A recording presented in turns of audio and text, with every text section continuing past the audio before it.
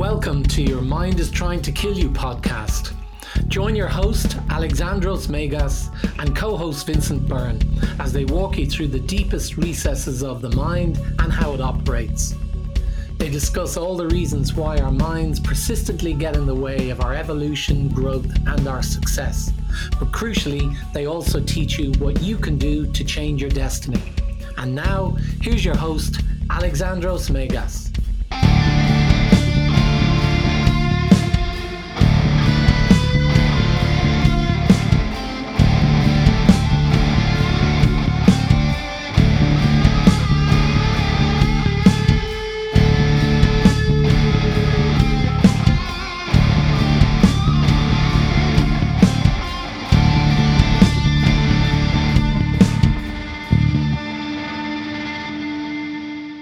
Well, hello and welcome to the 44th episode of the infamous Your Mind is Trying to Kill You podcast. I am your host, Alexandros Megas.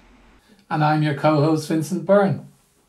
And today I want us to talk about something that just came to mind. I had been noticing that, of course, for a long time here and there, but it hadn't clicked in me as something that should be examined, because I see it on other people, especially younger people, but everyone really. I saw a post by some young lady with a picture, like a selfie, and her caption was, "Am I ugly?" And it just broke my heart, because this is what I call the degradation of the self-image. And I wanted us to talk about this a little bit. There is a book, there's this amazing book that has been around for a long time, actually.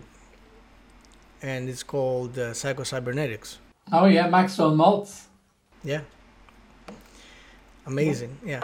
Which talks a lot about that, because this is a guy that used to be because he's not with us any longer, a cosmetic surgeon. And he started having problems with some of his clients that came to him for some kind of visual facial correction, because it degraded their self-esteem. And he noticed that some of those people, when after they operated on, they actually acquired back their self-esteem, and massive amounts of evolution and growth came out of that. However, he also noticed that about 50%, just about 50% of those patients, I guess I shouldn't call them clients, right?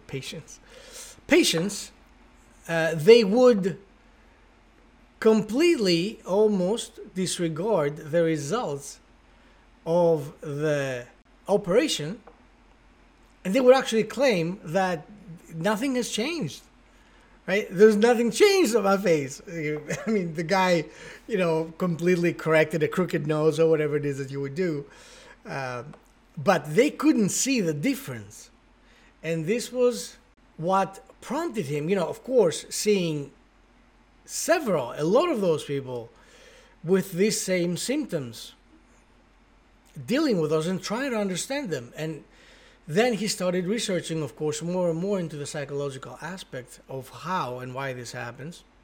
And he came up with the concept of the self-image, or in this case, a poor self-image. And of course, he goes at it in detail, great detail. I highly recommend that book. Because, of course, he's talking a lot about our self-image, which is our subconscious reflection, how we view ourselves, right? And of course, the reason why in very many cases we start building or rebuilding affirmations in this attempt to correct some of the damage that's been done to our self-image over the years. So, am I ugly? When someone says something like that, what do you think of them? Well, my first reaction would probably to feel sorry for them. And yeah, probably to feel sorry for them and wonder why it is that they are feeling like that. Because I suppose some people might ask it from a place of having been told it, and others will come from a place where they have compared themselves to, say, models in magazines or people in cinema or whatever, and they don't see themselves at the same standard in their eyes, and therefore judge themselves for that and feel bad that they've probably been dealt a bad hand, or they're at the back of the queue when the good looks were being handed out, or in a different queue. So yeah, that would be it, more to feel sorry for them. I think the thing interesting, I've read Psycho-Cybernetics several times, and one of the interesting things that I took from it around the self-image was that the people who typically were happy with the job that he did were people who had some kind of accident or damage done to their face in the first place. So someone was in a car accident, or someone had been slashed by a knife or whatever, and then fixing it took these scars and this damage away. Whereas and that was who he originally set out to help. And then it was as people in the 1920s, when he started to see more and more people coming in, more women coming in particular, looking to get nose jobs and breast jobs as well. And the interesting thing was that he commented was that in the 1920s and early 30s, women tried to look quite androgynous and almost flat like boys, so it was all about breast reduction. Whereas then you move it on because they didn't feel beautiful then, and then you move it on, and 30 years later they're looking for breast enhancements because they weren't big enough. And he said how the whole thing shifted was fascinating. Was fascinating to him, that people were being driven by these outer perceptions of themselves, been driven by what the media said and been driven by society, and then judging themselves against that as to whether they felt beautiful or ugly, as the case may be. So and as a result of discovering it, he used to insist on people having sessions around why it was that they wanted to change. He used to insist that they would take time over it before he did it. And unless they had taken time to reflect, he told them that he wasn't going to do it. Well, it's amazing, isn't it? It's brilliant. And I'm glad you mentioned this thing with the models throughout the decades, because it's extremely important. I mean, that's a great way to look up what it is that we started talking about. So, according to then the time that we are examining this particular affliction, I guess, be it am I beautiful or am I ugly, the same person would look totally beautiful during one era, and the same person, of course, if you put them as they were without change into the other era, they would look ugly, and they would perhaps feel ugly too. So we are then always saying here is that the self-image that is, of course, being driven by the subconscious mind, in this case, is being instructed not by the self at all, but by external influences, external stimuli, external circumstances, which to me, it made the most sense to examine. It's like, how much of our self-esteem is based on how other people, our circle, other people around us look at us, right? Isn't it amazing? Like, any of us would be susceptible. Think about it. Would be susceptible to that kind of test.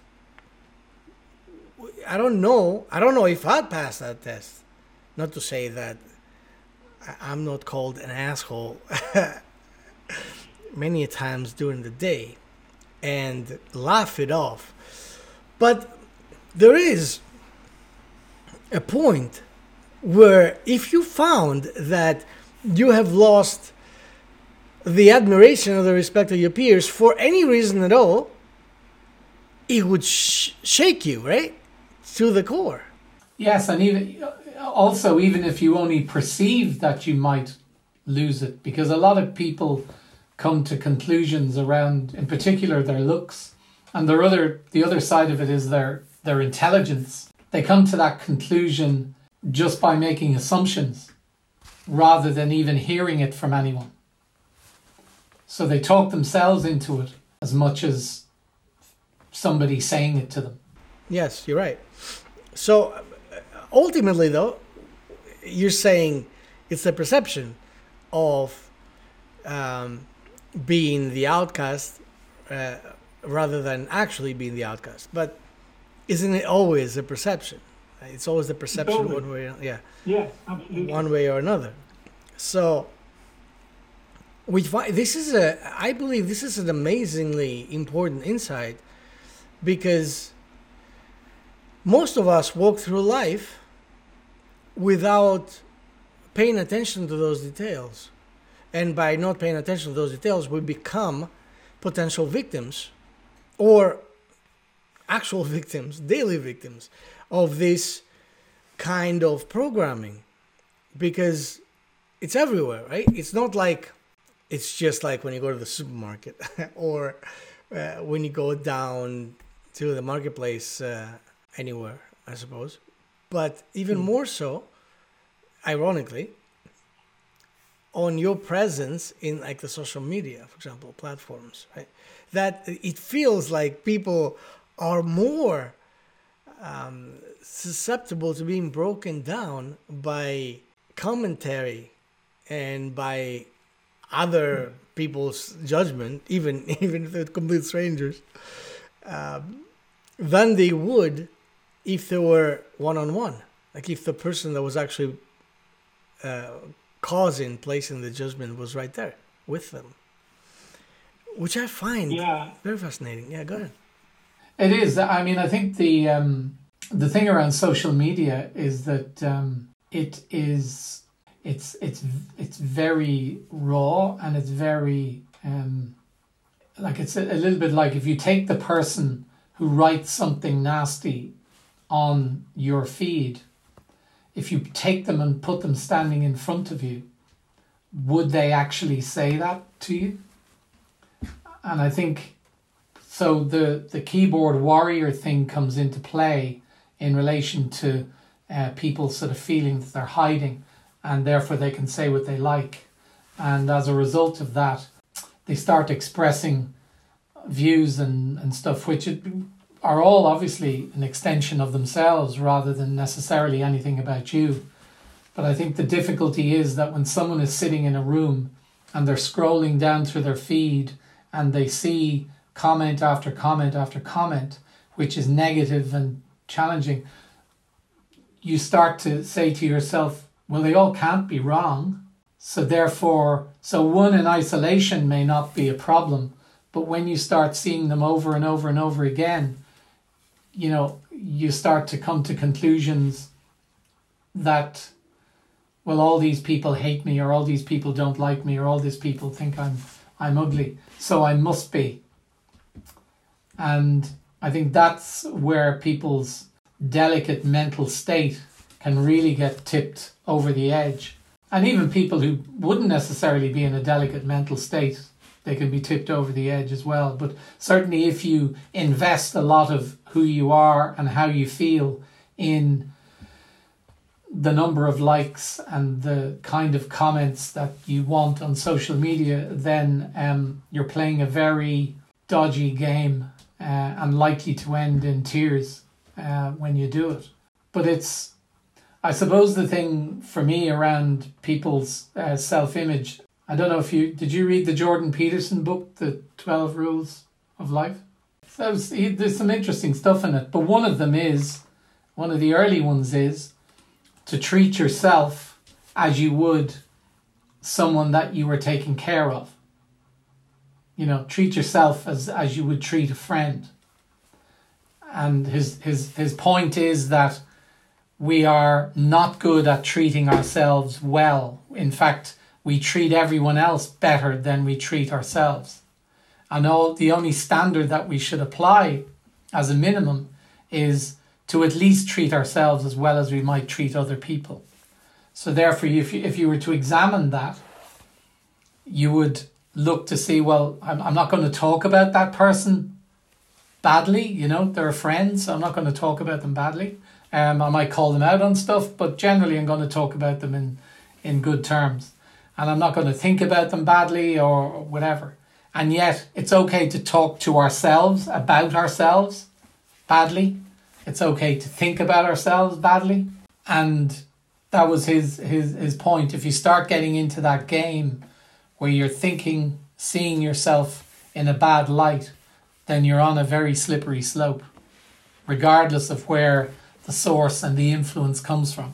And it's what keeps the plastic surgery and the Botox and the fillers and the cosmetic industry, thriving, because they don't do anything. In fact, they do a fair amount to encourage it, but they certainly don't do anything to discourage people from thinking of themselves as being ugly, because they just put in these subtle reminders that maybe you're not as good looking as that famous actress, and they make shitloads of money on the back of it, of people's insecurity. Oh, that's right. We know all about that.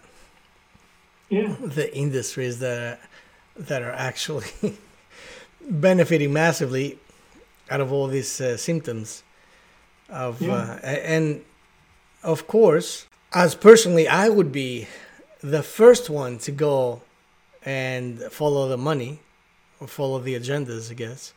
Because if you want to find out why something is going on, you follow the trail of either money or agendas or both to find out if there is an agenda behind this. Because, a lot of people think that a lot of the stuff that happens in society is organic, So it's like a movement, I don't know. You would expect that. Spontaneous occurrence. Right. And it happens because in the same way that the weather changes, over different seasons, which, perhaps I personally, I don't subscribe to that at all, even in the ancient years, because I know that we have always had the leaders, we have always had the kings and the queens and the elites and the aristocracy, and we've had the masses, and we've always known that the masses have been susceptible to any bullshit tactic, game, chess-like game that their leaders or the aristocracy, whoever it is that wants to manipulate them, threw at them, and they swallow it whole. It's happened over and over and over again, right? I mean, history repeats itself, I guess. But in today's terms, these practices have been masterful. I mean, absolutely godlike. This is like sorcery of the highest order, or lowest, I guess, however you want to define it. So who we end up becoming ultimately is who the society, what we call society, which is really not what I would call society. It's a manufactured society, the social media and so on, who they deem that you are. And so you know how they say it's, and I'm sure you've noticed that yourself. I know I have. Every time you get together with a different group of people, you tend to revert back to who you have been, who you were, when you actually formed that bond, that friendship, that whatever group. So, for example, every time I go to Greece and visit my family, right, I to a large degree, I become that person that they knew. You know, that boy, you know, a little wacky, but, you know, to a large degree, I project to them the image that they've known of me. And I know that because I pay attention to that kind of stuff, right? So, but that is ultimately, I believe, what we all do. And that's why it's been said that we should be hanging out with the right amount of people, the right flavor, if you will, of people, and you are the sum of the 5 people that you hang out with all the time, which means that ultimately our perception, the self-image, excuse me, the self-image that is instructed by the stimuli that we get back from the outside realm is building us up to be something. And in this case, as we started talking about it, it's building us up to be something that we are not happy with, something that does not reflect anything grand about us, about our humanity, about our intellect, about our possibilities, and instead it just reflects something cheap, something that is interchangeable, something that can be thrown away. So effectively, what we're saying is that we're a bit like you when you go back to Greece. You become, for that period that you're there, you become a product of your environment and revert to that. And likewise, if we choose to hang out with people who just want to drink beer and watch TV all day, then we're going to end up somewhere in the ballpark of that kind of behavior as well, as distinct from people who are out running businesses and making lots of money. You're probably more likely to get dragged along by them as well. So yeah, I get that. Because I suppose one of the things that comes back to me, and it also comes back to the reason why we feel unworthy, because I think in that am I ugly just as easily transfers to am I good enough. It all really comes back to that, doesn't it? And whether it's about my intellect, my looks, whatever else category you want to put it to, it ultimately is the question, am I good enough? And am I good enough for what? Am I good enough to fit into this group or be accepted by this group or even shine in this group? It's always coming back to that. So I think the issue with the way people see themselves these days is that there's such a huge emphasis on, in particular in the, generally speaking, the product and service promotion, advertising business, on showing you the bad side. You know, I bet you feel like shit, you know, therefore we can solve the problem. I mean, that's typically the structure of the way the narrative is presented. So they can hit you in any topic or with any topic at any time. So whether it's you're feeling shit because you've overeaten, well, we have an antacid that can solve that problem. And, you know, if you're feeling dowdy and ugly, well, we have fabulous new hair colouring that we can use to solve that problem. It's all set up like that. So if you're taking in that programming and messaging, 12, 13 hours a day in one form or other, then ultimately you're going to start seeing yourself and behaving in a way that your first act is to judge yourself against whatever icon or whatever beautiful person or situation that they put up there and say, this is what you should be aiming for. I mean, I had a situation, a friend of mine posted last night about having the glass ceiling, in particular for women in jobs, and been in a scenario where she had felt in herself that she thought she was good enough to do the job, but wasn't sure whether she could do the job as a CEO. And then she decided, when the opportunity came up, to gonna go for it this time last year, got the job and is now flourishing in it. But it took almost fighting through the self-doubt and the objections that were going to be that were coming into her head, all that sort of stuff. None of it from anyone else, but just totally built up within her own mind. She had to overcome all of that in order to get there and put an application in and turn up for an interview and all that sort of stuff. And I think people are fighting with that all the time.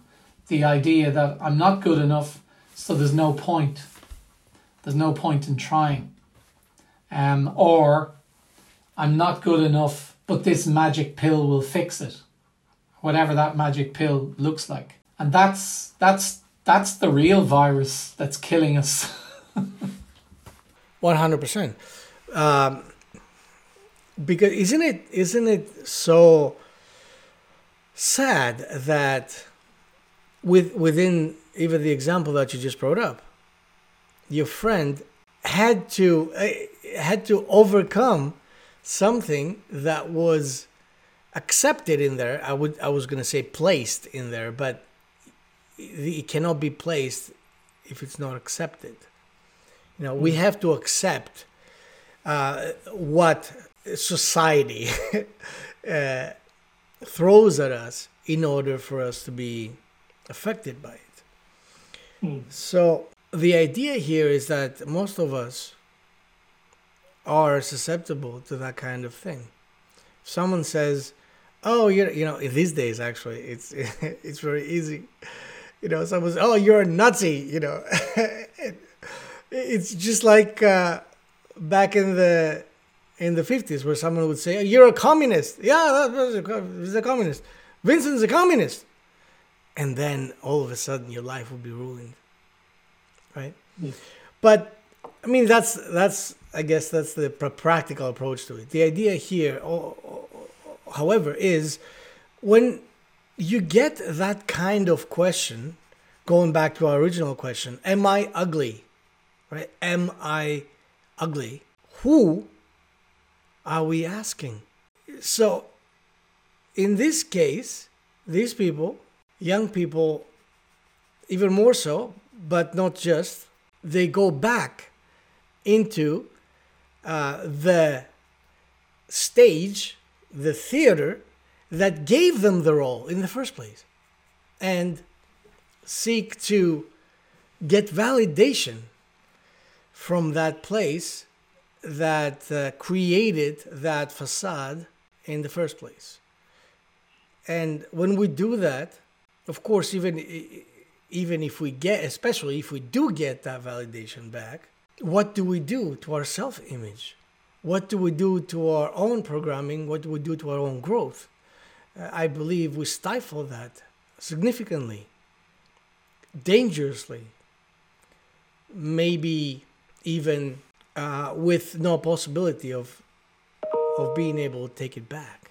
We find ourselves in these circumstances where we have to stop and realize who it is that we refer to when we say I am. Who do we think that person is? And now we kind of like we step into the process of how to deal with this in the most rudimentary way, right? If I have the need to ask someone, am I smart enough? Am I good enough? And again, good enough for what, right? Because that's the other trap. We've talked about that. People will take that bait from their surroundings and apply it to, if you say to someone, oh, you're not good enough, tennis player, and the tendencies, because of all the fertile ground of the negative programming that there is, our limiting beliefs, we will take that and we will plant it in there, and we'll grow all kinds of other areas to prove to ourselves and to everybody else how we're not just good enough. We're not good enough for anything and for anyone.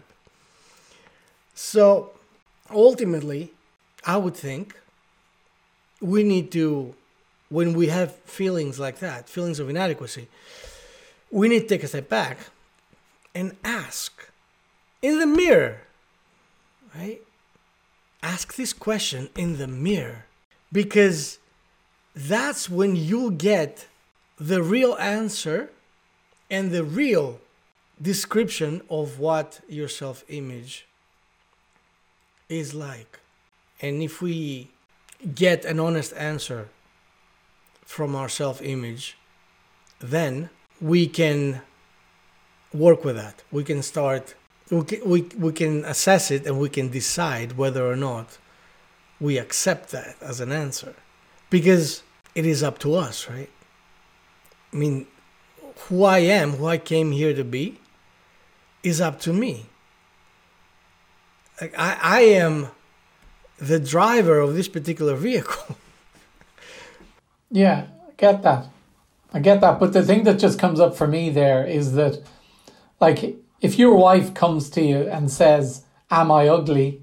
Because she has started to have thoughts around that and doubting herself, and you say, no, babe, you look fantastic, and, whatever, etc., whatever you would say. To some extent, that's almost dismissed. It's like, oh yeah, but you're only saying that because we're married and blah, blah, blah. There's... it's like, if I tell you that you are, it's going to crush you. If I tell you that you're not going to believe me. So how does the person move from a place where they have decided that, or they have started to take in and accept this negative view of themselves, and regardless of what anyone says, regardless of what confirmation that they might have, because you hear it a lot from actual models who, having gone through and made fabulous careers for themselves, don't actually think that they're very beautiful. And some of them can be quite self-deprecating around the whole thing. So how do you get past the place where you feel feel about yourself that you're not really going to accept any external confirmation or any external commentary, and to get to a place where you're standing in front of a mirror saying, am I beautiful or am I ugly? And you get an answer where maybe on a spiritual level, or maybe, the inside, the spirit that you are says, no, I am beautiful. And then the mind kicks in and goes, but you're not, because of this, because of that, because of the other. How do you get past that?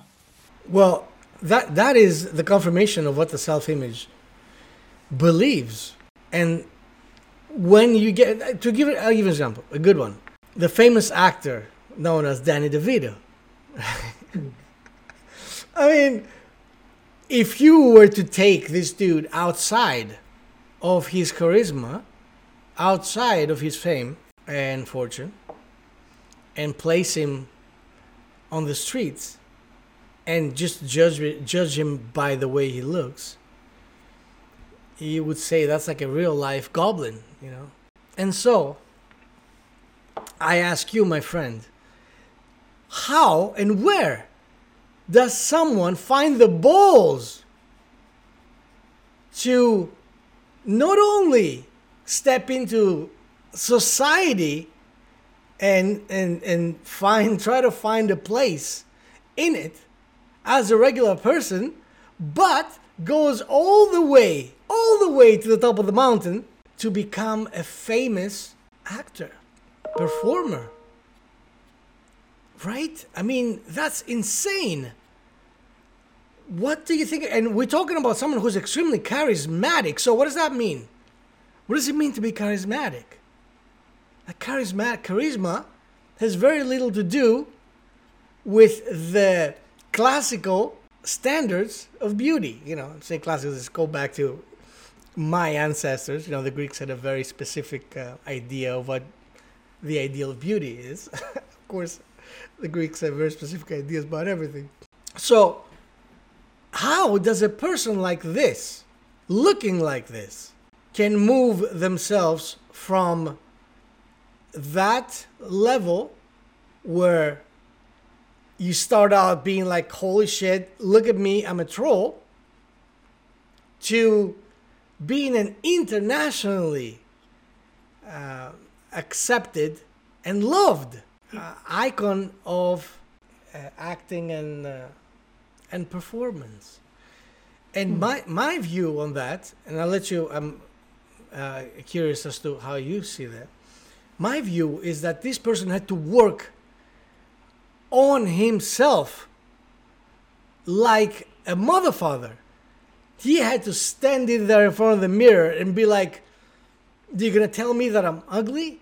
No, I will tell you who I am, because I am the boss here. And your idea of what it is, the examination and the explanation of this image that you're giving me, it's like putting data into a computer and the computer gives you back an answer, a translation, right?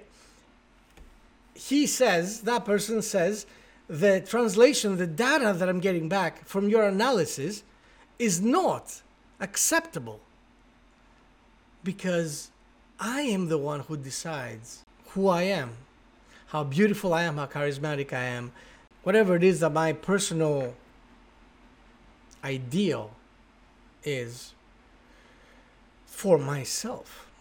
What do you think? Well, I think if you've done a decent amount of work on yourself and you've got to the place where you've decided that you can make that decision and not be influenced by what other people say. I mean, I'm not saying you're completely devoid of influence, but not sufficiently influenced by what other people say to accept their pigeonholing of you. I think someone to be able to do as you described is someone who has a good idea of who they are, and therefore they're able to make such a statement. I suppose my question, and I'm sort of wondering out loud here, is that given that this is predominantly the people who went to Maxwell Maltz, the people who pay lots of money for cosmetics and modern day cosmetic surgery, etc. They're at a much higher level of vulnerability, in effect, and they're more likely to be the ones standing in front of the mirror saying, well, it's okay that my spirit says I'm lovely, but I mean, I feel shit. So how did they, with that mindset, get at least to his point, where even before becoming an international megastar, he's able to say, I don't care what anyone says, I'll decide what I want to do. That requires a certain amount of self-reflection first, and understanding, spiritual understanding, I guess. And when I say spiritual understanding, I don't mean like you have to have read an X amount of books and attended seminars and things like that. I'm talking about the spiritual inclination, that you know that you're here for a reason, number one, that you know that you're here to perform a certain task. You are absolutely unique. There's never been anyone that has played your role and never will be after you're gone. So once you are aware, intimately aware of those facts, then you have to start in a similar fashion where you were led, right? You found yourself being in some kind of you hit a block, you hit a wall, and you started re-examining your life, and you said, wait a minute, that's bullshit, that's not, I don't like that, that doesn't give me joy, that doesn't give me fulfillment. I have to have been placed here on this earth, on this plane, for another reason. I have to believe that. So, okay, so you really need to get to that place of awareness. But I think the difficulty is for most people, because I found when I had those realizations that I didn't like what was happening and I needed to do something about it, and I started to realize with the counseling that I got that, you know, I was the one driving my own bus. So if my bus was up a cul-de-sac, then I needed to reverse it back out and come back down and go up another street. That only came after, as I say, I knew nothing until I was 40. That only came until late, relatively speaking. And it only came because of a major crisis, which was, you know, the marriage breaking down. So I know that it can be hard for people to almost be driven to the point at which they need to have these kind of reflections, I suppose, that if they follow them through, then start to lead them to a place where they start to ask kind of profound questions such as, why am I here and what's my purpose, and then start to look at themselves in the context of that, rather than just the superficial way that is presented to us by society, by media, advertising, etc. I mean, my view is that many people don't get anywhere near that kind of reflection until they're probably turned 50 or thereabouts, if they even get there. And I know that there are lots of exceptions to that, but I'm talking about the general populace. Because my experience was that all the people that, when I started to go down this path, I found that I was leaving lots of people behind who thought I was a bit mad. And when you found people who were on the path, they tended to be a little bit out there. Like, they were definitely my tribe as I started to find them, but relatively few and far between compared to the general population. So it's I suppose the big challenge for people who, if they're back in this superficial question, which is, am I ugly and am I good enough? These kind of things coming up for them on a day-to-day basis. The answers are typically presented to them as being, take this pill, get this work done, or buy this fast car. Or if you have a fast car, buy a faster car. And that tends to be the way that things are solved. Right. Well, that is to the person who is superficially examining that question. Yes, you're correct. That's what would happen. But we're not talking to these people. We're talking to the people that have different inclinations, that have different questions, and however, that very possibly have had to deal with these kind of questions as well, because we all have. I know I have. Not necessarily with, am I ugly? Because, we all know that, like I said, I mean, how could anyone question?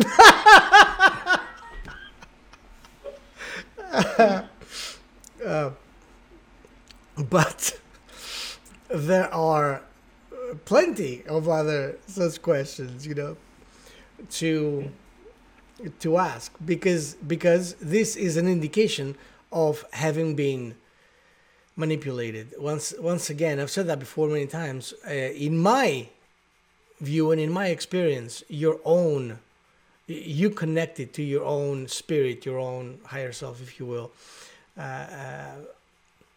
your own child, your own inner child, will never talk shit on you. It will never, unless it's been corrupt. So the idea, yeah, go ahead. Did you want to say something? I was just going to say, so on the basis, because I know we're getting to that time thing, and we said we're going to be good this year. It's one of our New Year's resolutions. So given that we do know who we're talking to, and we are saying to people who do question, who do look at their purpose, who are interested in standing back and having that awareness, what's the, if you have those inclinations, or if you have someone who you know who speaks almost like that trash talk to you because they're not, let's say, aware in the way that that our listeners might be, how can they help? How can they help that person? And indeed, how can they help themselves when they find themselves going to that place? I would say, plainly speaking, when it comes to external beauty, because if we were talking about that, then ultimately we're talking about fitting or meeting a specific standard, which of course could be either Hollywood or, music industry or what have you, fashion. It is specifically and deliberately created that ideal to never be met, because as long as someone can put a carrot in front of you and keep on running, holding the carrot, then you will keep on following them. And that's the idea. The idea is to realize when you are the bait, when you are the potential victim, you are the food, you are the hunt. When you realize that, then it is up to you to reassess the situation.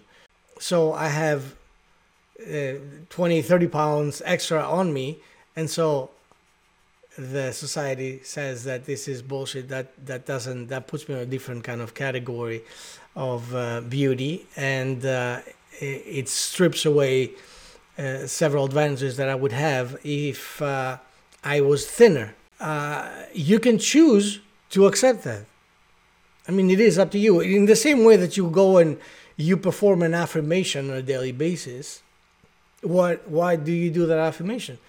You do it because you are attempting to reprogram that ideal that was flawed in the first place, and it never helped you in any way. So now you seeking to regain your balance, you create this affirmation, and you, based on that, little by little, create a new programming, create a new statement, create a new value and a new ideal. So in the similar fashion, that's why I suggested the going in front of the mirror, because you can go in front of the mirror and ask a question, or you can go in front of the mirror and state a fact, because it's actually a very good exercise, because you are talking to your reflection. In essence, it's like your subconscious mind talking to your conscious mind. I would say the best way to do that is in that kind of direct setup. You just do that on a daily basis. You stand in front of the mirror and reassess and reclaim who it is that you want to be is who it is that you are. I am charismatic. I mean, charisma, most people are not born with it, right? But there are a lot of charismatic people that claimed that charisma. This is like, imagine walking around in a garden of like all kinds of gifts, right? Like a Garden of Eden, and you see gifts floating around, and then if a certain gift catches your fancy, you grab it and you take it and you put it in your pocket. So I think that it is actually much like that. That's my experience, and this is my opinion. You start developing. You have spent, if you have to ask the question, am I ugly? You have spent a lot of time building up on that. You spend a lot of time affirming that perhaps you're not, at least you're not that pretty, borderline ugly. You have affirmed that. You have affirmed that because you have accepted outside influences and stimuli. And so now you have to start reversing that process. And the best way to reverse that process is talk back to yourself. Talk to yourself in the only way that it matters, and that is directly. And standing in front of the mirror, I think, is a beautiful way to do that. What do you think, my friend? Yeah, the mirror work. Louise Hay used to talk a lot about that, doing that kind of work as well. And I always found it odd when she talked about it, but it makes an awful lot of sense. Because you're kind of, when I've done stuff like that in the mirror, it's like as if I find it's the eyes that connect. And it's almost like the eyes, as they say, the window to the soul, etc. But the eyes do seem to be representative of the person that you're speaking to. So I think that is a very good, a good recommendation, certainly, to start that. But like a lot of people get so caught up on what they don't want to be that they don't actually stop and think about what they do want to be and what they do want to have. So it's all negative on themselves. But if they actually turned it around and just had a few statements to say, I am good looking, I am intelligent, I have charisma, I do love myself, this kind of stuff. It's the accumulation of that will start to build, because God knows you've said so much negative stuff to yourself. That has actually built up to be quite an enforced or reinforced program over the many years, as much as you've accepted it from the outside. So, no, I think that's good. That's good. Absolutely, you said it, and I accept, agree, and reinforce everything you said, my brother.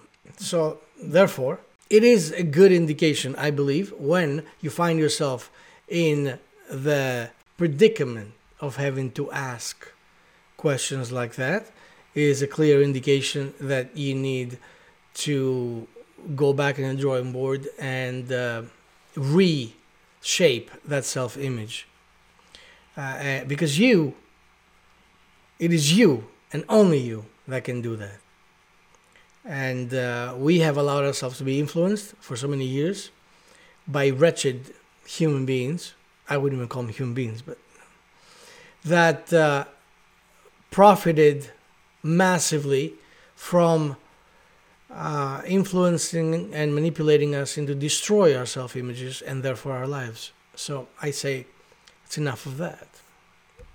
Let's rebuild that. I know it sounds like a simplistic notion. We are actually, in the premise of this podcast, we are conversing, we're talking about stuff, and hopefully we are bringing up insights that can help people reassess things about who they are, about who they want to be. This isn't a magic pill. But having said that, it's important to realize that you have created that self and you can undo it and redo it anytime you like. Because it is the most important insight that I've ever had in my life is that this is a malleable artifact, construction, creation. So, an interesting Maxwell Maltz in Psycho-Cybernetics actually goes in. He has his own version of what to do about changing the self-image using different techniques as well. Not necessarily using mirror work, but ultimately that's where he got to when he started to help people, and he ultimately gave up plastic surgery and started to help people with changing their self-image. And that's what he ended his life doing, which was quite interesting. Awesomeness. So let's all go out there and buy that book. Absolutely. Yeah. We already have it. All right, my brother. Well, once again, where does time go? I feel like we've only exchanged a couple of sentences and boom, 1 hour goes by. Long sentences. Long sentences. You're right. Well, we will be back though, and that is a direct threat next week. So brace yourself, and until next week, let's be careful out there. And don't let your mind kill you. Thanks for listening to Your Mind is Trying to Kill You with Alexandros Megas and Vincent Byrne. If you like our show and want to make sure that you don't miss an episode, then we would love if you would subscribe on Apple Podcasts or on whatever platform you're listening to us on. And you'd be doing us a big favor if you would support us by leaving a review as well. It would also be great if you would take a screenshot of this episode on your smartphone and share it on social media. So join us next Wednesday when we talk more about mind hacking and taking back control of your life. Until then, have a great week.